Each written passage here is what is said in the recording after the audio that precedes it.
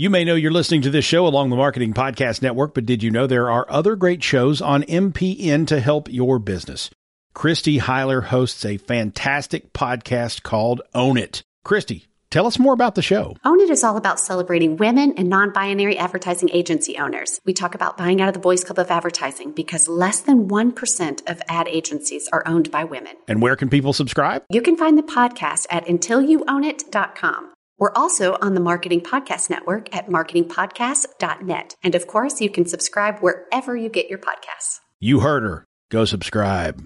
This episode of Uncorking a Story is brought to you by the Michael Carlin novel Motel California. If you'd like a smart mystery but don't mind laughing along the way, Motel California is the book for you. You can buy it wherever books are sold online. Enjoy the show.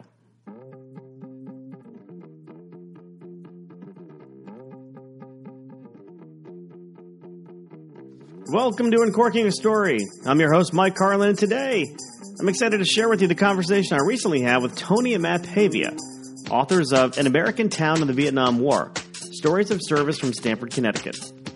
I first met Tony about 3 years ago when he was the interim principal of Trinity Catholic High School when my triplets were just freshmen at that school. He's got a fantastic reputation in town as a great history teacher, and when you meet him, you immediately know why. He's engaging, very intelligent, and the kind of guy who you can tell has a great heart and equally great personality. We reconnected after his interim principalship, if that's even a word, was up, and we were both signing books at Barnes & Noble in Stamford, Connecticut on a night where the store was actually recognizing Stamford authors. So that was actually very nice. Tony was signing copies of his first book, which is entitled An American Town Goes to War, which focused on World War II veterans from our town of Stamford, Connecticut. And I was there signing copies of my second book, Uncorking a Murder, which I should let you know is available for free now on Amazon.com or wherever books are sold online. And that's where I also met his son, Matt, who was very eager to share with me that he and his father were working on a new book about the Vietnam War. So this was about, probably 2 or 3 years ago. They were just in the very early stages of doing the research for this book. And I remember thinking at the time, I would love to have them on this program when that book was done. So I got to sit down with them the other day to talk about the book in more detail. And frankly, I can't wait to read this one, just based on what I learned the other day by talking to Tony and Matt. Now, I'm someone who's always interested in stories that seem to contradict, the accepted narrative about a cultural event. And in speaking with Tony and Matt about their book, it seems as if the picture they paint about the Vietnam War and about Vietnam veterans is actually quite different than what we've all seen in pop culture and heard through, the news media. In fact, one of the key takeaways they have is that Vietnam vets have been portrayed in an unfair way, and that this group of soldiers, has accomplished much more than they're actually given credit for. So please listen into our conversation to learn more about that. I do also want to let you know that their book, An American Town in the Vietnam War, Stories of Service from Stamford, Connecticut, is available for sale right now. You can get it on Amazon. And it does, focus on the lives of veterans from our town of Stamford, Connecticut. But, the insights that they found and that they've uncovered through their research and through writing this book can actually be applied to Vietnam veterans from any town, USA. And just a quick heads up, some of you who have listened to this show before know that I don't always like to get right to business during these interviews. So you're going to hear us riffing a little bit on Bill Hader and his being a master of somewhat unique impressions. So that's where the conversation starts, with a little Bill Hader conversation and our mutual affection for his Keith Morrison impersonation. Seriously, no one else I know actually does a Keith Morrison impersonation. So that's where the conversation starts. We quickly get down to business, though, talking about their book, which, again, is An American Town in the Vietnam War, Stories of Service from Stamford, Connecticut. I hope you enjoy this episode. And without further ado, here it is. Say, if somebody looked into my browser history, they would be mortified. Dateline. Yeah, yeah. This is how Keith Morrison's gonna pop out. Like, oh. And, well, no one expected what they saw. You ever see Bill Hader do him on Saturday Night Live? Yeah, that's the absolute best. Oh. But who else could do a Keith Morrison impersonation? Well, that's the thing. He would pick some very obscure people to impersonate, but he was just gifted. He has that deep voice, Bill Hader. Right. Yeah, but he also, of all the... He probably has like 100 impersonations that he does, but one of the best that he does is Alan Alda. Like, who would ever think? Yes. Who does an Alan Alda? Who would think, like, hey, I'm gonna teach myself how to impersonate Alan Alda. Yeah. But it's uncanny. I'm gonna Hawkeye Pierce it today. Right. Yes. Yeah. The over the top in his Al Pacino. Oh yeah. Yeah. Oh boy. Oh my. Ah. The You're a Rat Bastard Charlie Brown. Have you seen that? I haven't. Oh my God, it's like a commercial for a Broadway musical. Like you see on TV where people are talking about how great it is and the narrator's pulling blurbs from the reviews but it's not the Charlie Brown Christmas, it's You're a Rat Bastard Charlie Brown. And it's starring all of these, like Larry David as Schroeder. And it's Martin Short doing Larry David. And it's Edie Falco as Lucy. And it's who was it doing? It was Kate McKinnon doing Edie Falco. It was the nanny. Fran Drescher was...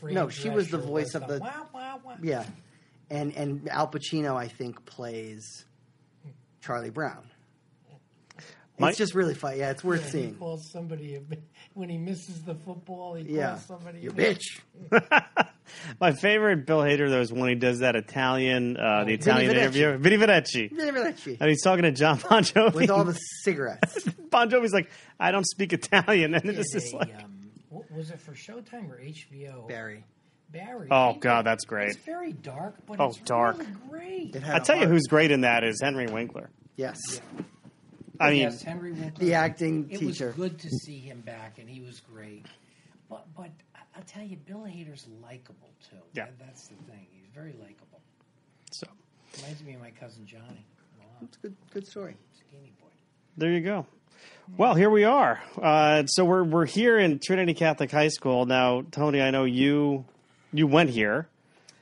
Is that, do I have it? Yes, class of 1972. Did they have running water here back then, or was it still like a well? Or they had a thing called a fan. That was the ventilation when it was 100 degrees, but it was actually a relatively brand new building when we got here. In 72? Yes, it was state of the art, and the design won many awards. So. Interesting. And Matt, you didn't attend the school, did you? Or no, I didn't go here, and I don't think really many of my friends even went here by the time. I don't think I'd actually been inside the building until a couple of years ago, until when you started working here. I think I might have done like a summer baseball camp here when I was a little league age kid, but that's about it. Right. So we're doing this interview here. I thought it would be an appropriate place to talk about it, because we are sitting here in Stamford, Connecticut, which is where both of your books are about Stamford and people who went to war, either Vietnam War or World War II. So hey, what better place to do than the place where you were during the Vietnam War? Absolutely, and it was never lost on me that while we were writing things, I was flashing back to that exact time and what I was doing and thinking here, especially 68 to 72. Yeah. So kind of very turbulent years, a lot of culture. I mean, the culture at large was changing or had changed, from the period of the 50s, through the early part of the 60s, and then all of a sudden mid-60s happened, and it's a completely different culture then. It was an incredible change, and every paradigm shifted 100%. You looked one way in 1968. You looked completely different in 1972. You thought one way in 68. You thought an entirely different way in 72. everything was turned upside down. Yeah. So I do want to talk about the books. Before that, though, I do want to talk about a little bit about yourself, Tony, and then Matt, we'll circle back over to you. I know that you were a history teacher, and I know that because I've had various people come up to me and tell me that Tony Pavia was their favorite teacher. And that includes my brother-in-law, Tom Hart, who went to West Hill High School.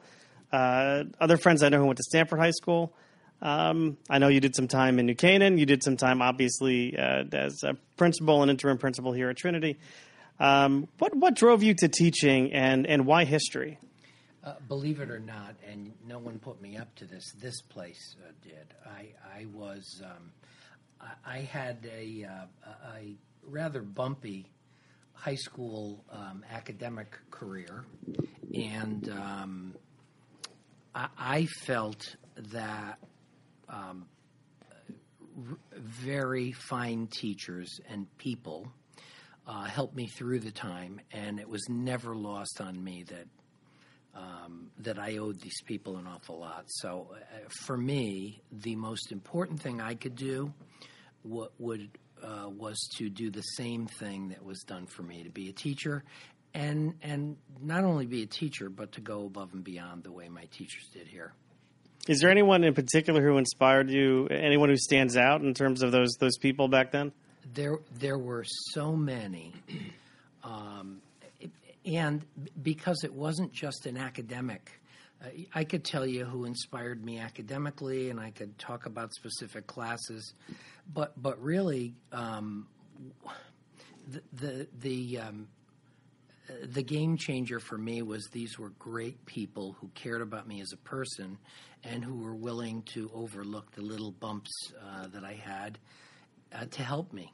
So there are so many. Of course, Ernie Boursier, I never had as a classroom teacher. Yet he adopted me. He was Dean of Discipline. That probably had something to do with it. But there were just so many people. Mr. Bianchi was the assistant principal. He was an incredible human being. Mr. O'Connor in the classroom really inspired me to be a history teacher. I was telling Matt today, as much as I thought I never read anything, some of the my freshman year here, when I think about some of the things we read and talked about, they were life-changing. Well, anything pop out in your mind in terms of what do you consider to be life-changing back in between 68 and 72? At this place? At this place, yeah. The thing I could tell you was that everyone looked dramatically different than when they got here. And I compare it to Kevin Arnold in the Wonder Years. That's exactly my window, 68 to 72. And kids looked one way coming in here. They had labels. Who was a jock? Who was this? Who was that? Heads. Who were heads? They called them back then. But by probably 1970, all of that had changed. Yeah. And you'd look back and say, wow, what happened to that kid? He came in here one way, look at him now. And so I would also say that it was an age of cynicism too. We became relatively cynical, and we were all wise guys, and there was a definite rift between the adult world and the adolescent world, which, by the way, I found was much less as a teacher. I can't compare anything in 40 years of teaching that was as big a disconnect between adults and kids as that era. Yeah. So Matt, you too are a history teacher. I'm actually an English teacher. Why did I know? I have my research is wrong then. Well, it's tricky because I am an English teacher. But what I mostly teach is American literature, and that is, I think, very closely tied to American history. And then I also, for years, have taught a class that's called American Studies, which is an interdisciplinary course. I teach it together with an American history teacher, and we sort of blow up all the boundaries between the two disciplines. So it's like learning history through literature and looking at Yeah, looking at history through literature, and then also art, and music, and politics. And I was going to say, I always wondered if somebody out there could put together a class that intertwines kind of art, history, literature, and music. Yeah, it's what I love about that course in particular, because as we move through the history of the country, starting with Jamestown, really, and getting up into the end of the 20th century, every step along the way, we're looking at not just a textbook and just sort of names and dates in a textbook, but you're reading, fiction and nonfiction from those periods of time. You're looking at political cartoons. You're listening to music. You're watching. As you get into the 20th century, you're maybe listening to radio show excerpts or watching an episode of a landmark television show and news broadcasts, and it's just sort of looking at the interconnectedness of all of these different elements of a nation's culture. So what drove you to kind of a teaching career? I mean, certainly there's a lot of I'm sure lucrative money to be made in the world of teaching, but Not really, no. What was it that drove you to follow in to some extent your father's footsteps? Well, first of all, it was really all I knew.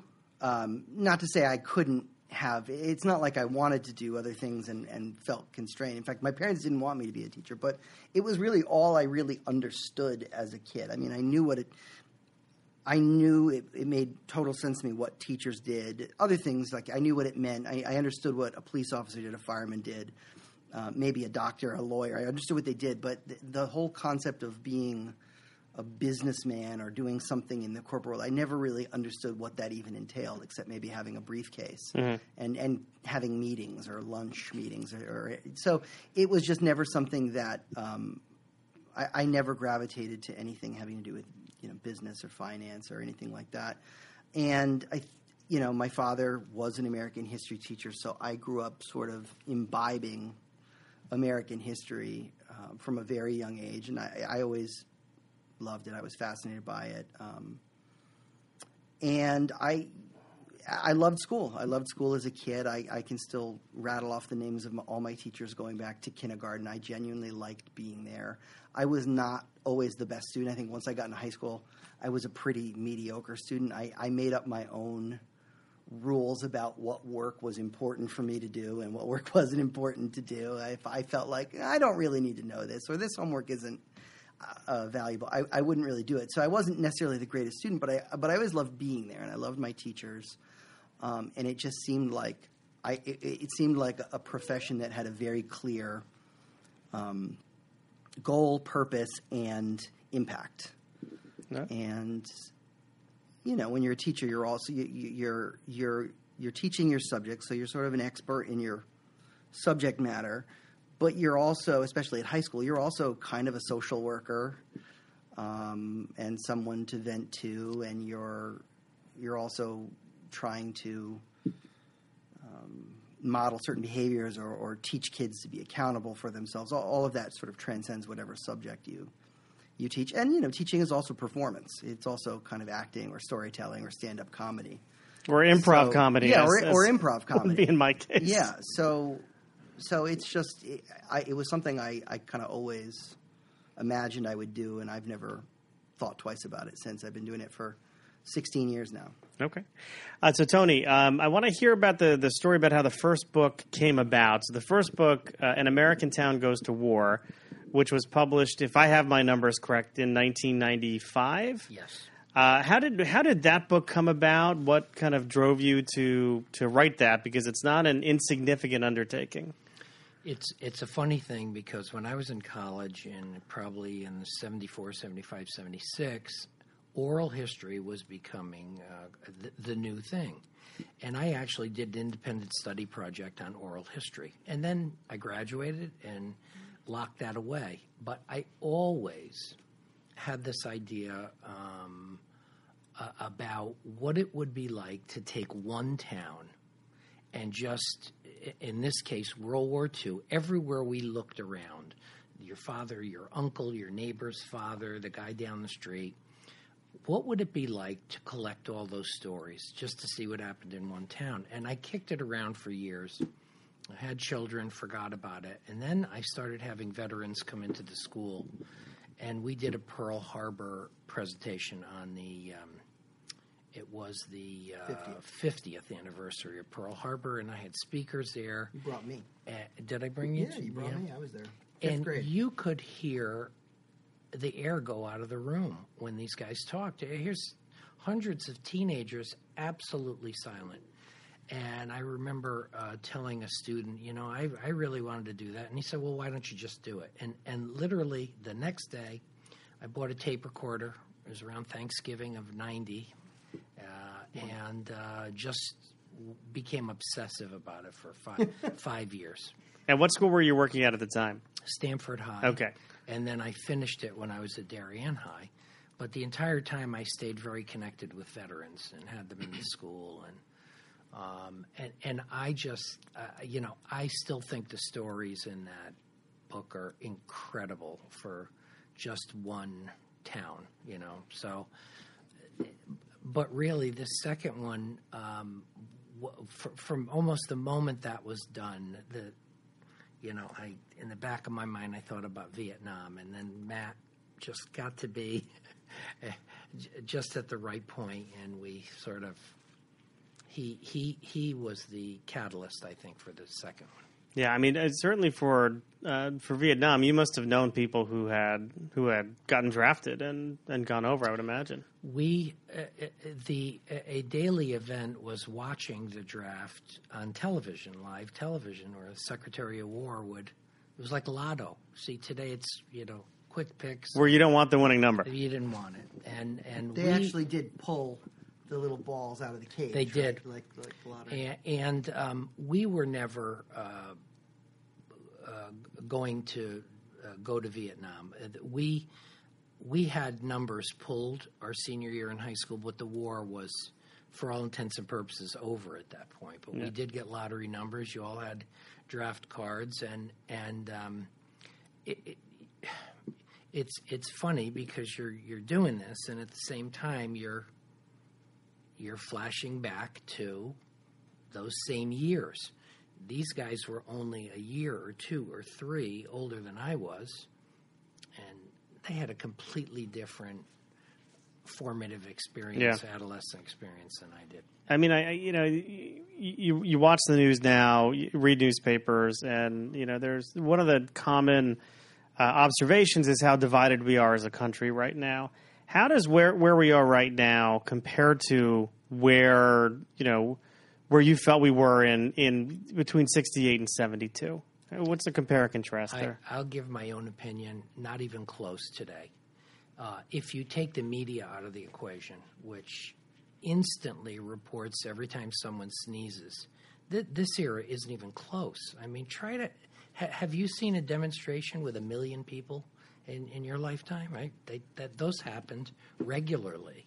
Have you seen the kind of spectacles that at 1967 at the Pentagon or at the Democratic National Convention in 1968? Not even close. The bigger thing was this polarization that's going on now is political. It's between, the polarization that happened during the Vietnam was in families. It was among families, uncles, cousins, nephews. And generations. And generations. And truly there was the generation gap was a real, live, touchable, palpable thing. There was an enormous generation gap. So I'd say we're living in trying times, but there are parallels. There are definitely parallels. I think there's, but to your point, I think the chief difference is that the divisions are they're political, they're by party, they're regional. So we might not even necessarily feel it so much in our own communities because we tend to live now in more heterogeneous bubbles, or communities. So maybe it's more regional, or it's about specific partisan things, but it's not necessarily generational. And Dad, you were saying before, you never as a teacher felt that same generational divide. I've never felt that in my years of teaching, I never felt like there was a fundamental disconnect between the way I and my colleagues saw the world and the way that our students saw the world. There are differences, like their dependence on technology is different than ours, but it's not as if it's not as if there's a daily clash of values and ideas that's manifesting itself all over the country. But I think we are seeing I think the demonstrations that we've seen in the last couple of years are smaller in scale perhaps, but I think they're resembling that kind of, resistance to the authority. I mean, I think you mentioned you were, I think, referring to moratorium before, 1 million people demonstrating. I think if you look at like the Women's March in Washington and all over the country in January of 2017, or if you look at the March for Our Lives that was going on in cities throughout the country after the school shooting in Florida, those I think are in sort of the spirit of what was happening in Vietnam, but maybe they're not as frequent. They are, but you have to look at it from a relative standpoint. People today are almost shock-proof. They really are, because they've seen everything. And so if you take what's going on today, people are relatively numb/indifferent to 24-hour being bombarded 24 hours. But flashback then, you have an era where they didn't even say damn on television. And you go from that to a broadcast of a man being shot in the head in Vietnam, of troops being shot and wounded and crying and screaming on the ground, of presidential candidate Robert Kennedy shot on tape, but on television, Martin Luther King. The shock of that era. The Democratic National Convention, I used to teach a class when I taught Modern America simply on 1968, and I used to half make up, but I would pretend I was at the Democratic Convention in my living room with my father. And I'd say, Dad. And the kids would laugh because I'd say, Dad, the guy said the F word on television, Dad, the guy, they're attacking each other on television. Mayor Daley. Yeah. The police are tear gassing kids. The shock value of that era was, I think really you hadn't seen that since the Civil War. So. Yeah, and just to think about all the music and culture that impacted. I think I make jokes, but my kids these days, they don't know what good music is. It's all electronic and somebody hits a button and then there's a beat. But, you think of the music that was inspired by that time period. To me, that's the stuff I listen to, and that's the stuff that, to me, is kind of timeless, but it tells the story of that generation. Mm-hmm. I remember watching the I can't remember, it was a 10-part Ken Burns documentary on the Vietnam War that came out last fall. And I remember thinking that he better get the music right. And that's a big expense, from securing the licensing for all of those pop and rock and Motown R&B songs from the 60s and 70s is going to be expensive, but there's no telling the story of that era without that music. Yeah. And he did get, he secured the rights. He even got notoriously reluctant people like Bob Dylan to lend their songs to the series. And it needed to be there. I can't imagine the series working as well as it did without that music in it. So, going back to that era and focusing on your book, An American Town in the Vietnam War, Stories of Service from Stamford, Connecticut, what process did you guys follow to write this book? And just kind of paint a picture for me on what the undertaking was and how you put it all together. Well, there were phases. So the first phase, once we decided that we were going to do this and we were going to start it, was to do research, and we had to figure out a couple of things. One, if we're trying to figure out how many people from this one city, Stamford, served in Vietnam, how do we even go about finding that number? Is there a record somewhere? And then it was a matter of tracking people down and finding people we could interview, which was complicated by the fact that unlike a lot of the World War II veterans that you interviewed in the 90s who stayed in Stamford, that these kids who grew up in Vietnam, grew up in Stamford and fought in the Vietnam War have since scattered all over the country. So there were still plenty of people in Stanford, but we also were tracking people down in Idaho and Alabama and Virginia and California, and I even talked to a guy who was living part of the year in Saigon, in Vietnam. So there's that, and then we were also trying to account for the people from Stanford who were killed in the war. The official, or the so-called, the semi-official number was something like 24 or 25. 25. It depended on where you went, but so we had to then find out who these people were. Who were these 25 people? Along the way, we discovered it was actually 29 people, and we decided that was a reasonable enough.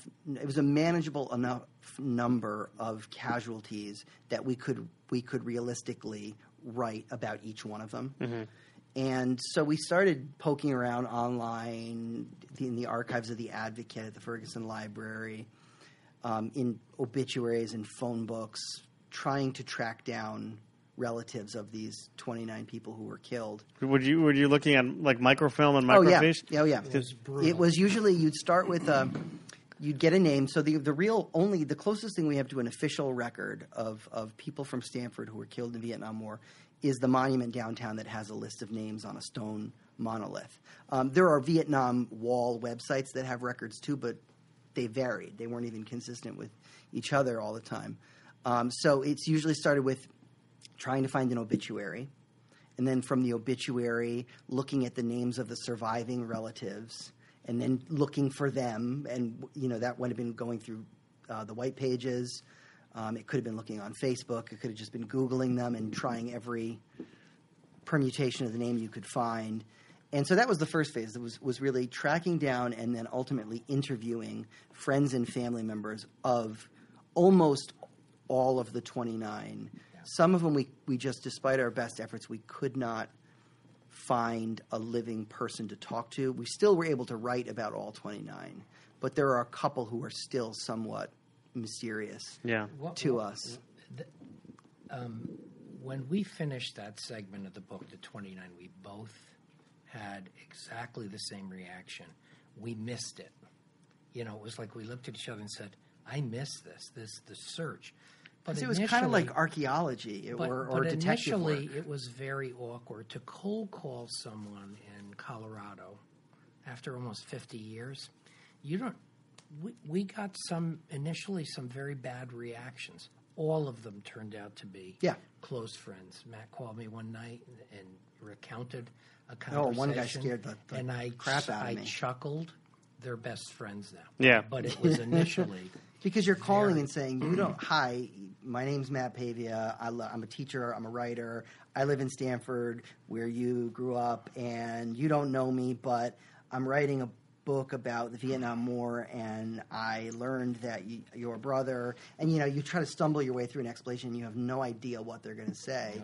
Not only because you're a stranger, but also because it's not a generation because of the public perception of the Vietnam War, and because of that kind of loss of faith in institutions that came out of the Vietnam War, and because of the treatment of returning veterans.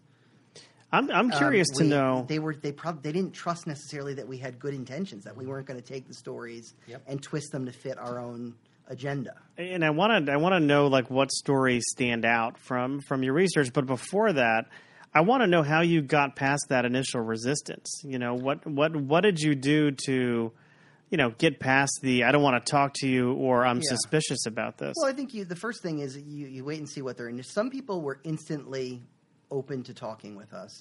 I think it was usually easier. We learned that it was better if we could find a way to reach out to them by email, because then we weren't confronting them cold and forcing an immediate response from them. And so those were generally more instantly agreeable conversations, because you might email someone and they would have time to process it before they decided to get in touch with you. But when you were cold calling someone, one guy, he basically asked me, why do you want to know this? Or who are you again? And who told you about my brother? And then I could tell he was just, it hit a nerve just that someone was asking about it. So he actually said, give me your number, I'll call you back. And he hung up, and I don't know what he did. I don't know if he called someone, a friend, to find out if they knew anything about me, or if he poured himself a drink or what. I don't know, but he ended up calling me back about 10 minutes later, and he was a little bit calmer. And I think it's just when you explain what it is you're trying to do, and we had to explain very clearly that we're not, the book makes no attempt to render a verdict on the war, in terms of strategy or morality, that we weren't trying to push a particular view of the war. We were just simply trying to tell the stories of these ordinary people. Yeah. That's it. It was that we wanted to let these people's stories see the light of day. Every one of the 29, every single one had a twist to it. That's what was amazing about this. Someone being shot down on the day his daughter is born, so he never met his daughter. Best friends meeting on a ship before a mission. One, Norman Spinard, his childhood best friend, is on the Valley Forge. He leaves on a mission. He says, I'll see you later. He never returned. And they had been together for about a month on this ship. On the ship, because that was the launching point for every one of them. Was gut-wrenching. So I would say, even though in some cases we didn't do much more than scratch the surface on these, we did have a sense of who these young men were. So you kind of uncork all these stories yourself. How do you deal with the sadness of it all? Because I am sure that I'm sure there's some inspiration in there, but you're talking about 29 people who lost their lives at the prime of their life, and how did you guys as authors and researchers internalize that, and how did you deal with it? Well, you're right. The more you talked to family members of the deceased, and even when we talked to surviving veterans who made it home and have lived very fulfilling lives, there's still a lot of pain. It's still very raw, even 50, in some cases more than 50 years later. So I do think I did carry a certain sadness with me for the 3 years we were doing this. It was just in the most sort of classical sense, an overwhelming feeling of tragedy. With these lives cut down and the people that they left behind, but also the people who came back physically healthy but racked by flashbacks and depression and discomfort and bitterness about the way that they were treated by people when they came back. It was a lot to internalize, but I think what kept me going was I felt like we were not bringing the people back to life, but we were bringing a lot of these stories. I think would have just vanished. I mean, how many people go and read the archives at the local library? None of these people had been written about prior.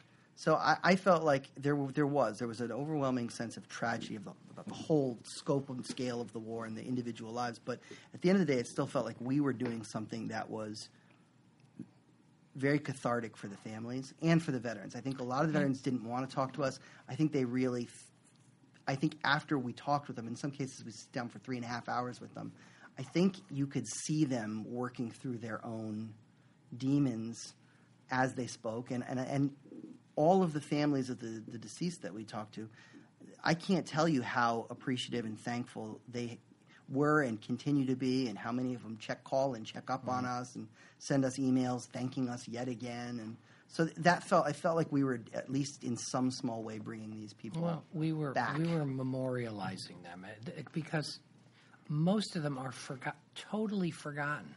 It's been 50 years. And there's nothing worse than being forgotten. There's, without question, these young men were cheated. And in so many instances, their lives were tragic. at least 2 were orphans, and some of them had They had very difficult hard lives, yeah. And then some of them were Ivy League, from very privileged backgrounds. So, but in each case, they were cheated. But we thought, and I think the great satisfaction that we got was that we were able to tell their story. It's there now. So somebody can look it up. If a school child wants to look it up and read about someone. There are schools around the country that in history classes do projects where they go on the virtual Vietnam Wall website, and they're in charge of finding out something about each of these, one particular person who was killed in Vietnam. And I got an email maybe like April or May of last year from a girl who was a high school student, an American history student in a school in Austin, Texas. And she had been assigned Norman Sbarnard from Stamford, Connecticut, and she found her way to us. Wow. And so that's a year before the book is out. Mm-hmm. How did she find you? Because the Advocate ran a story about us writing the book, and the article also talked about Norman Sbarnard. Okay. So that was the link there. Tony, but that was pretty cool.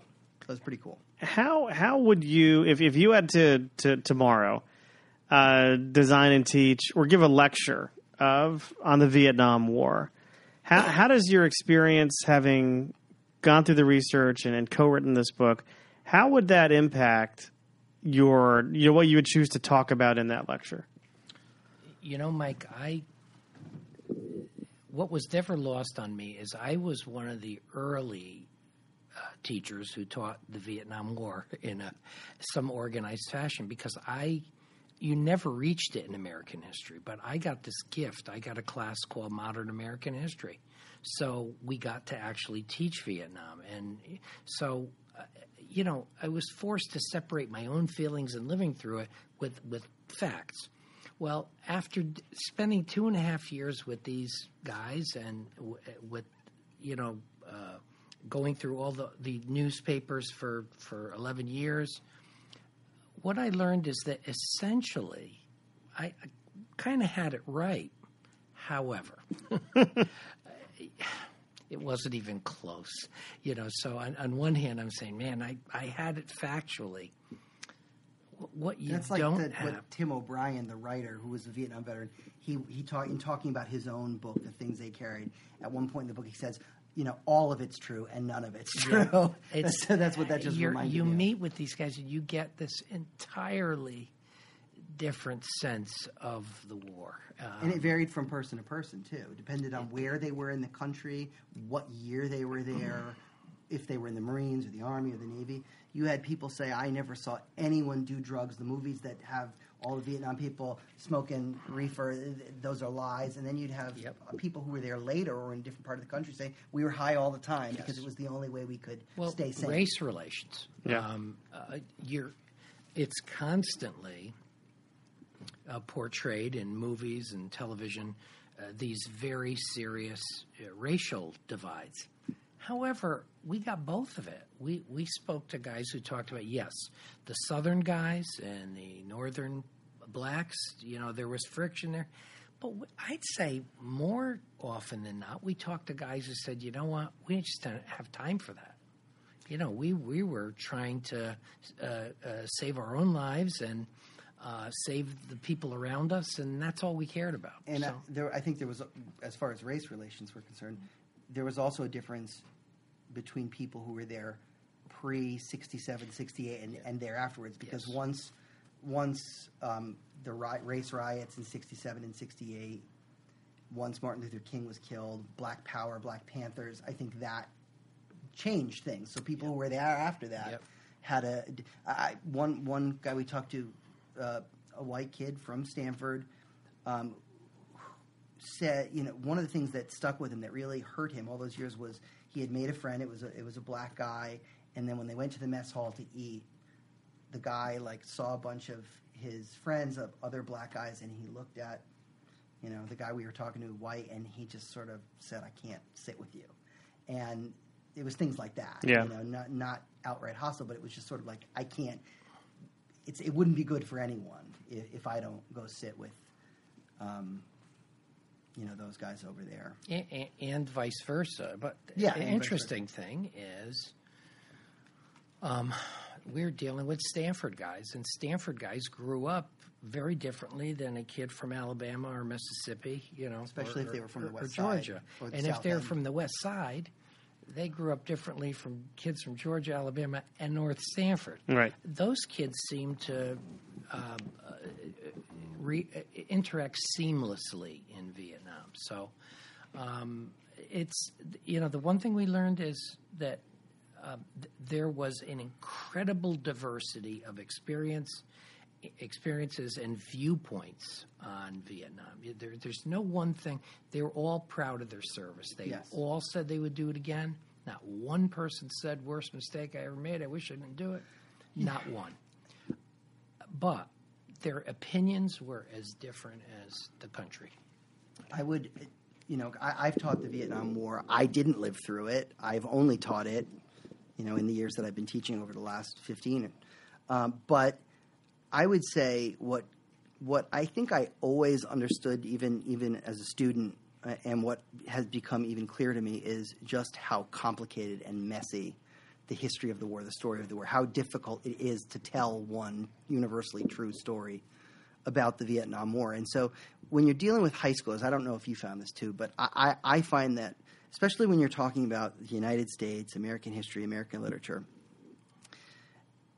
kids come to a classroom with all kinds of preconceptions, political opinions that they hear from their families,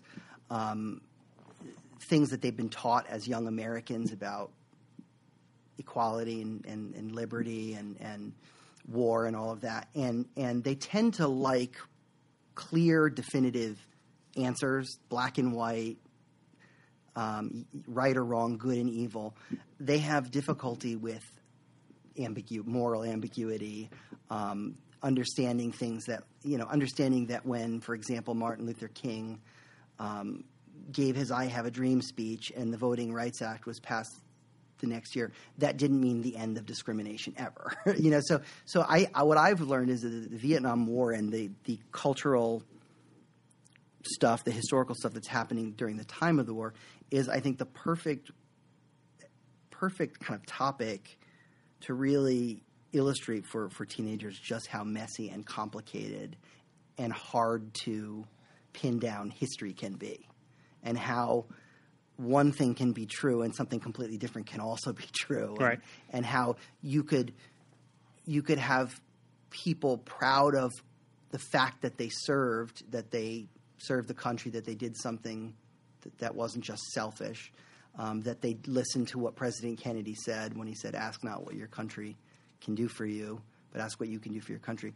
But at the same time, have very negative feelings about the war itself or the things they did when they were there. That I think is hard to understand. Well, how could you be proud that you did it but not think that you should have been there? It ends up being, I think, a really good topic to help students try to wrap their minds around the messiness and the complexity of American history. Yeah. So I know the book focuses on now. Does it just focus on these 29 families from Stanford, or is it that's part of it? There's really four different parts of it. One are biographies of those who were killed. There's 40 oral histories, which range from combatants to civilians to siblings to a wife who watched her husband become ill from Agent Orange to a family that took in Vietnamese orphans. So the oral histories are probably the major part of it, but then we also did stories about Stanford, and some of them are just great stories. It's hard to believe that all of these things could have happened in one town, because it really we did find. I mean, our theory was that we're going to be able to tell the whole story of the war just by looking at this one place. We were sort of going out on a limb and assuming that was going to be true, hoping it was going to be true. It turned out to be, I think, more true than we even anticipated. So the overarching premise was to try as best as possible to tell the story of the arc of the Vietnam War through the eyes of people from one single town. And not just those who were killed, but surviving veterans who still live here today or who've moved away. But also a girlfriend who's now a wife who had to watch or who has hundreds of letters from when her then boyfriend, now husband, was over in Vietnam, or like you said, the family that took in the Vietnamese orphans who were airlifted out of the country. I don't know whose bright idea this was, but the fourth part of it was supposed to be a little thing, and that was we would make chapters by the year, and we would give the reader a skim of what happened in the United States that year, followed by what happened in Stanford that year. And in the war. The problem with that was the Advocate was about 80 pages long then, 6 days a week, and we went through every year. I had them sent to Naples, Florida. The library there would send me, 2 months at a time. And we are back. You'd be going through and you'd find stuff. You'd find these unbelievable stories, little gems, but you'd also find relatives. He found me in the school play, and when I was in fourth grade. And so you asked earlier about phases. The second phase was nights and weekends at the library in front of the microfiche recorder. Brutal. Every page of every day of the Stanford Advocate for 10 years. And that's where, we just found what I guess a journalist would call human interest stories. Yes. A group of secretaries at town hall who pooled their money and sponsored a Vietnamese child, like you see the commercials on TV for sponsoring a child for the price of a cup of coffee a day. Or believe it or not, a Vietnamese exchange student who was going to Stanford High who went to a Rotary Club meeting in 1967 along with an exchange student from Denmark, and basically gave the Rotarians there at their lunch a pretty bleak sense of how Vietnamese people saw Americans. Like that was in Stanford. Or after the war, the first murder trial in the country to rely upon post-traumatic stress as a defense happened in Stanford. Stanford, Connecticut. No kidding. The huge class action lawsuit where veterans who were exposed to Agent Orange sued Dow Chemical and Monsanto and the government started in Stanford. It was a veteran living in Stanford and another group of veterans who it started as a lawsuit, became a class action lawsuit. It was I can't remember the number, but it was a multi-million-dollar settlement that all started out of Stanford. Then there was a story of a Marine who wrote his mother a letter, and he said, "Mom, I want you to send me spaghetti and meatballs the way I'm accustomed to having them." So she sends him jars of sauce and meatballs, an Italian kid, of course. She wraps them in the Advocate. Well, they unpack this sauce, but then they're all pulling the newspaper apart and they're reading about it. And this Marine happens to read about a professor at Yale University and his being critical of the war. So he writes this very, very eloquent essay. It was just a letter to the editor, to the Advocate. It was a letter to the editor, but he's questioning this. Professor, have you ever seen this? Have you ever seen that? Somehow, this letter ends up on the floor of Congress. It's read into the record. It's read into the record in Congress. This Marine, William Romanello, gets a call from his commanding officer, and he said, well, that could have only meant trouble the only time. And the commander said, I have a letter from the President of the United States. Oh, my goodness. So it's a letter from Lyndon Johnson addressed to him saying, I read your letter. I was very moved by it. I keep it in my jacket pocket, and every day when I get upset about the war, I read your letter. That's an amazing story. So they weren't all. I mean, some of them are just sort of, like I said before, human interest stories. They're not necessarily. They're not as sad as some of the other ones. But yeah, it's just remarkable if you.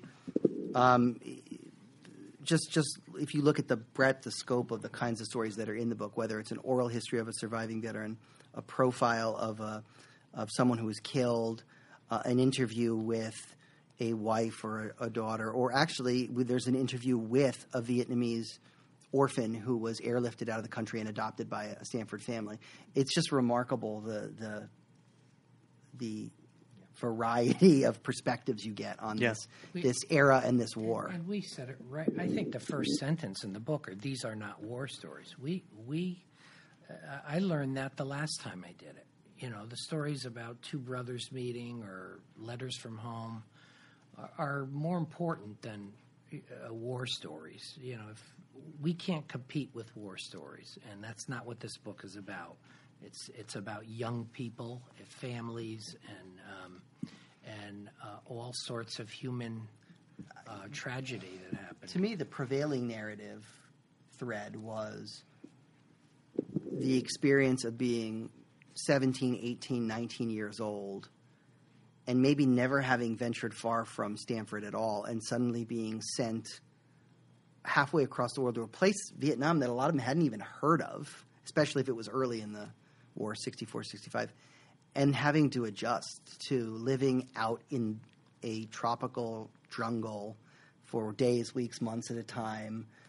Your friends, because a smaller number of people went to Vietnam than fought in World War II, it wasn't like these kids who were suddenly in the jungles of Vietnam could say, well, at least I know all of my friends from back home are doing the same thing. Most of their friends from back home were carrying on with their lives.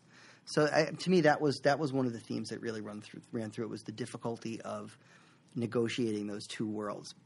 Being a teenager in Stanford, going to the drive-in, having a girlfriend, caring more about your car than anything else in the world, and then suddenly having to make sure that your M16 didn't jam up if you were shot at. Yeah.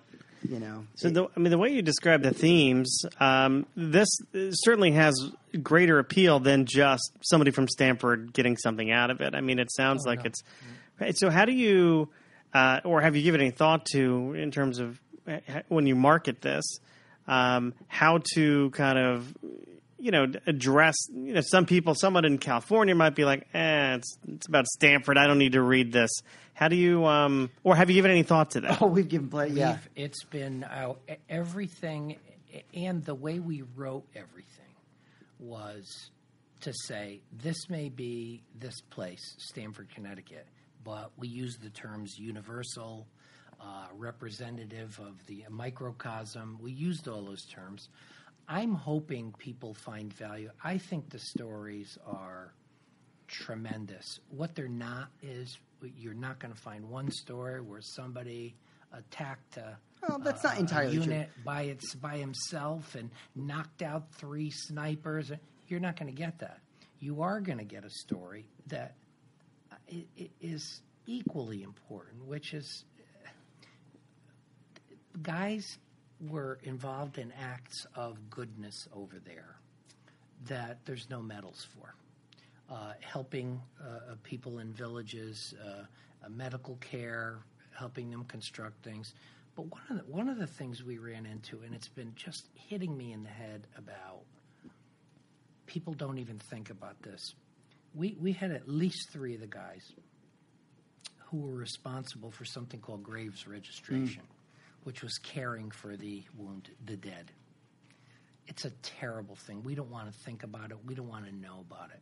But somebody has to do that. And we ran into 3 guys, and it was terribly traumatic for them.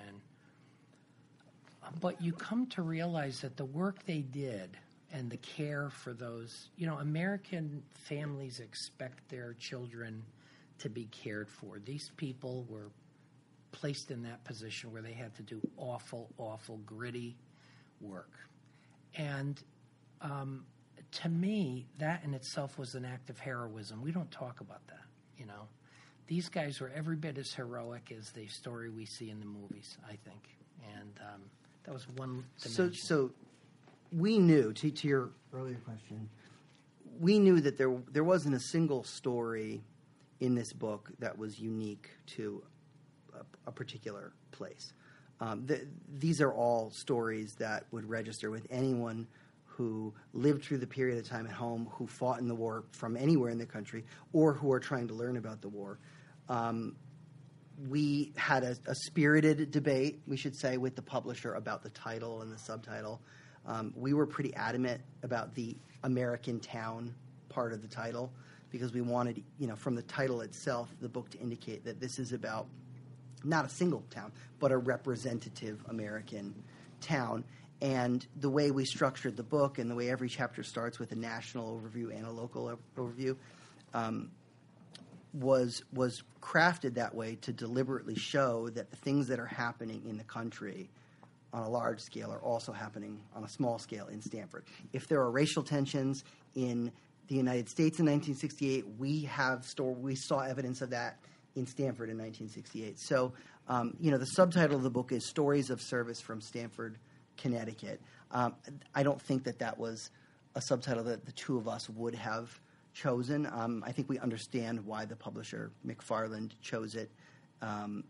In the end, they are an academic press. They needed to have a subtitle that was specific and that people doing research could, find useful. But we didn't want Stanford anywhere in the title because we didn't want people to see it and think it's just a piece of sort of quaint, picayune local history. I mean, it is local, and someone reading the book from Stanford, I think, will have a different experience than someone somewhere else in the country. But I can't imagine anyone with any interest in the time period or the war itself to read this and say, I can't relate to this, or this doesn't teach me or tell me something, or this doesn't create some kind of emotional response. So as we wrap up here, really quick, Matt, what's one thing you learned about yourself after going through the process of doing the research and co-writing this book? Oh, geez. I'll tell you, it really changed. It made me think an awful lot about the way that I've taught writing as an English teacher over the years. Certainly, having spent that much time thinking about all of the decisions you make with language and structure and editing when you're considering a real audience, I think that's really dramatically changed the way I approach teaching students how to write something, to actually imagine a real audience and what are the different considerations that go into not just what you say, but how you say it and what you leave out. And so I think, as a teacher, that's something that has had an impact on me. Personally, are you more forgiving of typos now? No, I'm. There may or may not be a few that made it all the way through, despite there always are, and I will never be okay with that. I am, as a teacher, yes, more forgiving of typos now because I see just how many people can read something and still let a typo by. But as far as I think it's given me a much greater appreciation for the subjectivity of history and how different perceptions can clash with one another but both be true. And it also, I grew up having not lived through the Vietnam War, having I think a clearer sense of the Vietnam War as a foreign policy blunder, a mistake. I just think now, talking with all these people, hearing their feelings about it, hearing why they chose to serve, or some of the things that they did that were good or noble while they were over there, it's kind of made me a little bit more reluctant to make definitive judgments about good or bad or right or wrong in history, because it's just too hard to find one definitive, true, totally accurate, objective version of the truth. Tony, you learn anything about yourself? Kind of, this is your second published book. Anything you learned about yourself along the way? Well, I've had a lot of time to think about this as Matt was talking. Well, you've learned that your computer skills are woefully inadequate. Never to do anything with my son. Never have. What was it that you were able to edit while I was writing something? Google, using Google Docs. Google Docs. I'd see the cursor moving. I'd have to yell and threaten him and say, "Get off this document." The one thing I have to say, and it's not directly answering your question. The one thing that just, and I think Matt would agree, hit us time and time again was that we learned that these guys have been portrayed in a completely inaccurate, completely a mythical way, and that they were, in fact, an outstanding, exemplary generation of young people. We talk about World War II, the greatest generation. These young men lived in the shadow of the greatest generation. They had an incredible burden and an impossible task, and they performed in an exemplary fashion. And most of them, contrary to public knowledge, enlisted. Were not drafted. Most of these men enlisted. Most Vietnam veterans enlisted. So this was a much better, much more accomplished group than they'll ever be given credit for. That's the lesson that sticks with me through this. And though there are certainly truths in some of the stereotypes, I mean, Vietnam veterans have struggled with substance abuse, homelessness, depression, PTSD. But I think TV, the movies, even literature, I think have made it seem like that was the norm.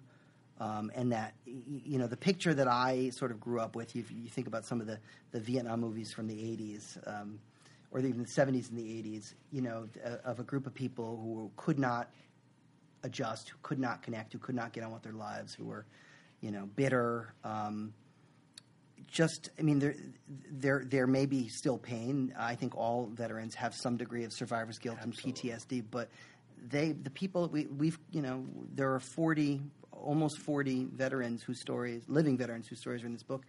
To a person, they've had successful careers and family lives, and I think have tried to live their life in a way that honors the people who went to Vietnam and didn't get to come home and live. Yeah, Tony, I'm glad you made that distinction, and saying, you know, how you know, your belief is that they were portrayed in an unfair way, because I think when you think of how Vietnam vets are portrayed in pop culture, it is, you know, the guy with the long hair throwing his medals at it's Rambo. It's John Rambo. It's yeah, that's right. Which I hear they're making a Rambo 4, 5, whatever the latest one Rambo is. 10. Most probably. I hear, you know, Stallone's going to be doing that with, like, you know, I don't know what, a catheter maybe. Yeah.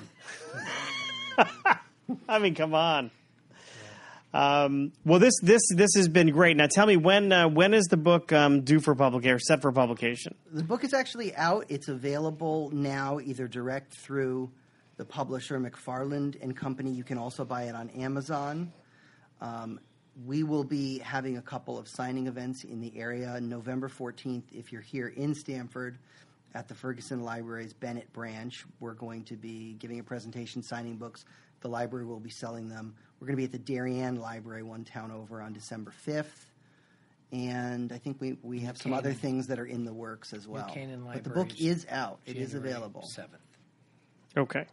Yeah, I didn't know if it was coming out in December but people can go and they can buy it now. People can go. I have, my 20th high school reunion's coming up, and I had some friends emailing me to ask if I was going to the reunion later this month, and then sort of mentioning, oh, by the way, I bought your book. I can't wait to read it.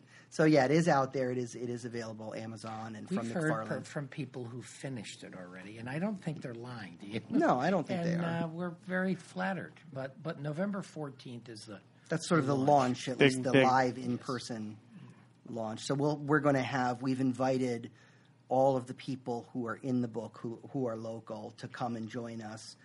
We want to sign books, but we also want to have them sign books, and we want to not put them in the spotlight necessarily, but at least acknowledge them. And there are even some people we interviewed who live in Alabama. One guy is coming from Alabama for the signing on November 14th. He's a Catholic high grad. Another guy's coming from Delaware. One guy was coming from New Mexico. So we're excited. It'll be kind of like a nice coda to the whole thing. Yeah. Well, good. Thank you both for your time. Thanks, Mike. Thanks for having us. Thanks for having us. Thanks very much. Well, thanks for listening in to this episode of Uncorking Story with Matt and Tony Pavia. If you want to learn more about their book, please visit AnAmericanTownAtWar.wordpress.com. And of course, you can learn more about me and my books by visiting michaelcarlinauthor.com. That's Carlin with an O and not an I. And if you like what you heard today, please consider sharing Uncorking a Story with a friend. We love it when our listeners do that. So, for all of the dedicated, hardworking staff here, busy at work at Uncorking a Story, this is Mike Carlin saying thank you for listening, and until next time.